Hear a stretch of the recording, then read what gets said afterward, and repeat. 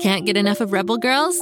Well, luckily, the Rebel Girls app is now completely free. That's right. You can listen to the entire library of goodnight stories for Rebel Girls ad-free.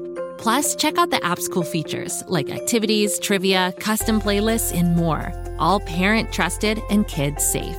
Find out more at rebelgirls.com/audio and download the Rebel Girls app today. Thanks for listening. We believe that stories are magic, so when we find a great one, we can't wait to share it. Far, far away on the planet Florp, a baby named Bobby Wonder was born. But his parents relocated the family to Earth right after the birth, so Bobby grew up having no idea he was an alien. Until his 10th birthday, that is. Can you imagine waking up on your birthday to find out that you can fly and talk to ducks? Created by a New York Times best-selling children's author and produced by the award-winning Go Kid Go team, Bobby Wonder is out of this world fun. Search for Bobby Wonder on Apple, Spotify, or wherever you get your podcasts. What to build? Oh, come on, Lucy. Wow, you're a builder. You're a maker. I got it! Tool call. Hammer.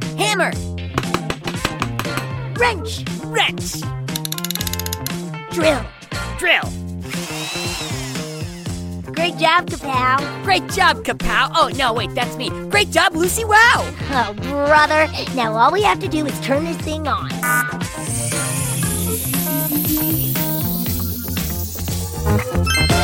Let the show begin! Yo, kid, yo! Welcome back to Pflugerville. It's me, Guy Neville, the mild-mannered alter ego of Guy-O-Matic, beaming into your ears all the way from Lucy Wow's barn. Alongside me today is the co-host with the co-most, Kapow! Thanks for that super cool intro, Guy! I am very excited to be podcasting with you today. In fact, I'm so excited I cleared my whole calendar so I could focus. See? Wait, why does your calendar look so, strange, Kapow? Oh, I know what you mean. You see, Guy, I use the Kapow calendar. It's a little different. Instead of 12 months, it has 3. Instead of Mondays, it has goat days. And most importantly, it's written on a tortilla in case I get hungry. You, invented your own calendar? You can't do that. Of course you can. After all, every calendar was invented. They were? Have you ever been outside when the sky grew dark and cloudy, and then next thing you know, it started raining calendars? There's no such thing as a calendar storm, Kapow. Well, what do I always say about things that don't grow on trees or fall from the clouds, Guy-O? They had to be invented. Well, I have to admit, Kapow, I never thought about calendars that way. Well, lucky for you, I don't just invent and eat calendars. I know all about them. What do you say, co-host? Want to hear about the invention of the calendar? Let me just check my calendar and, yep, I got some time to learn something new. Take it away, Kapow. Go, go, go! Okay, to begin, a calendar is a tool used to measure the passing of time.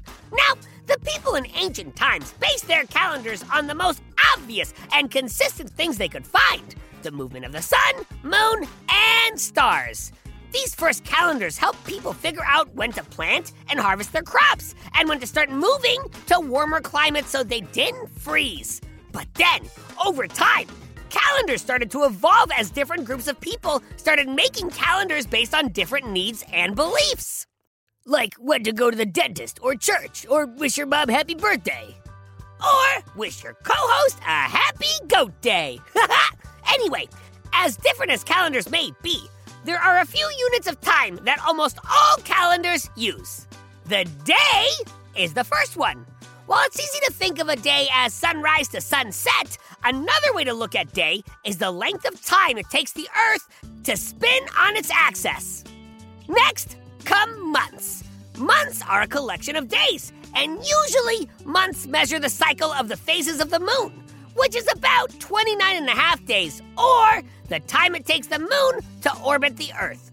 Though sometimes months are based on seasons.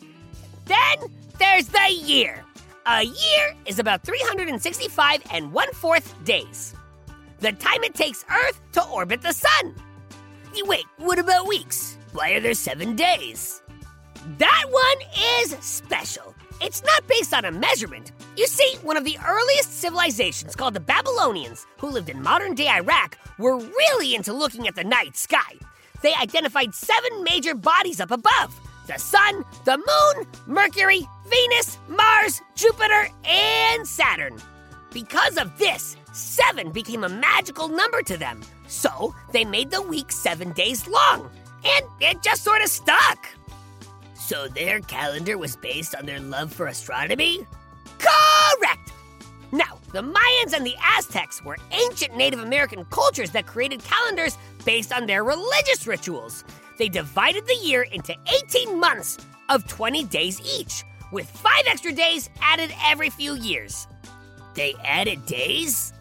You have to! Remember when I said a year, or the time it takes the Earth to orbit the sun, is 365 1/4 days? Well, a quarter of a day is 6 hours. So you have to put those extra hours somewhere. Some people added days, some months, like the Sumerians of ancient Mesopotamia. They used a calendar of 12 lunar months and added an extra month every 4 years. This calendar served as a model for early Greek and Jewish calendars. Then, in 46 BC, the Roman ruler Julius Caesar created a calendar with 365 days that every 4th year had 366 days. This calendar was named Julian, after its creator. Is that the calendar we use? Not quite. The Julian year was still slightly longer than the solar year, and problems arose as the centuries passed. In 1582, Pope Gregory VIII ordered 10 days to be dropped from the year. His new calendar is called the Gregorian calendar, and that's pretty much the one we still use today. Wait, so people just lost 10 years? Yeah, and people didn't like it. Rioters supposedly took to the streets, demanding that they get their days back. But in the end, unless your birthday was on one of those days, it didn't really matter in the long run. So that's why we get a leap year every 4 years, where February gets an extra day? So we don't have to lose any birthdays? Nailed it, guy! Now, to be clear, several calendars other than the Gregorian calendar are still in use. The Muslim calendar is used by most Arab countries, and it has 12 months of 30 or 29 days that add up to a year of 354 or 355 days. No more months are added to make the Muslim calendar match up with the solar year. As a result, a major festival that was in winter one year can be in the summer on another. The Chinese calendar is still used in China and neighboring countries. The traditional Hindu and Jewish calendars continue to be used as well for religious purposes as well. Okay, so there are calendars based on the moon, on religious beliefs, on math. What's the Kapow based on? Hunger! Every time I get hungry, it's a new day! But you're always hungry. Not always. Sometimes I'm sleepy. Wow, Kapow. Well, according to my calendar, it's time to wrap it up for today. But before we go, let me just remind you, dear listeners, that if you've got a question about calendars, Pflugerville, Kapow, or me, Guy Neville, send it to guy@gokidgo.com or to me at kapow@gokidgo.com. Whoever you send it to, you might get your question read live on the show. And visit gokidgo.com for some awesome Kapow merch. Get a hoodie with my face on it. Now, me and Guy are going to the snow to see what we can build. Until next time, go kid go! Go kid go! Go kid go!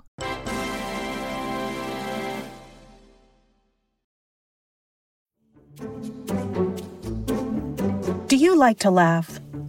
Who am I kidding? Who doesn't like to laugh? So, okay, if you love to laugh, you'll love Don't Break the Rules. It's a hilarious comedy improv podcast where the voice actors make up their lines on the spot and try to be the only actor who doesn't break the rules. These talented actors are great at coming up with silly scenes and stories when they follow the rules for the episode. And it gets even sillier when they accidentally break the rules. The stories are guided by suggestions from kids like you, and the episodes featured laughs, burps, and the occasional unicorn. So if you'd like to giggle and play along, be sure to listen to Don't Break the Rules wherever you listen to podcasts.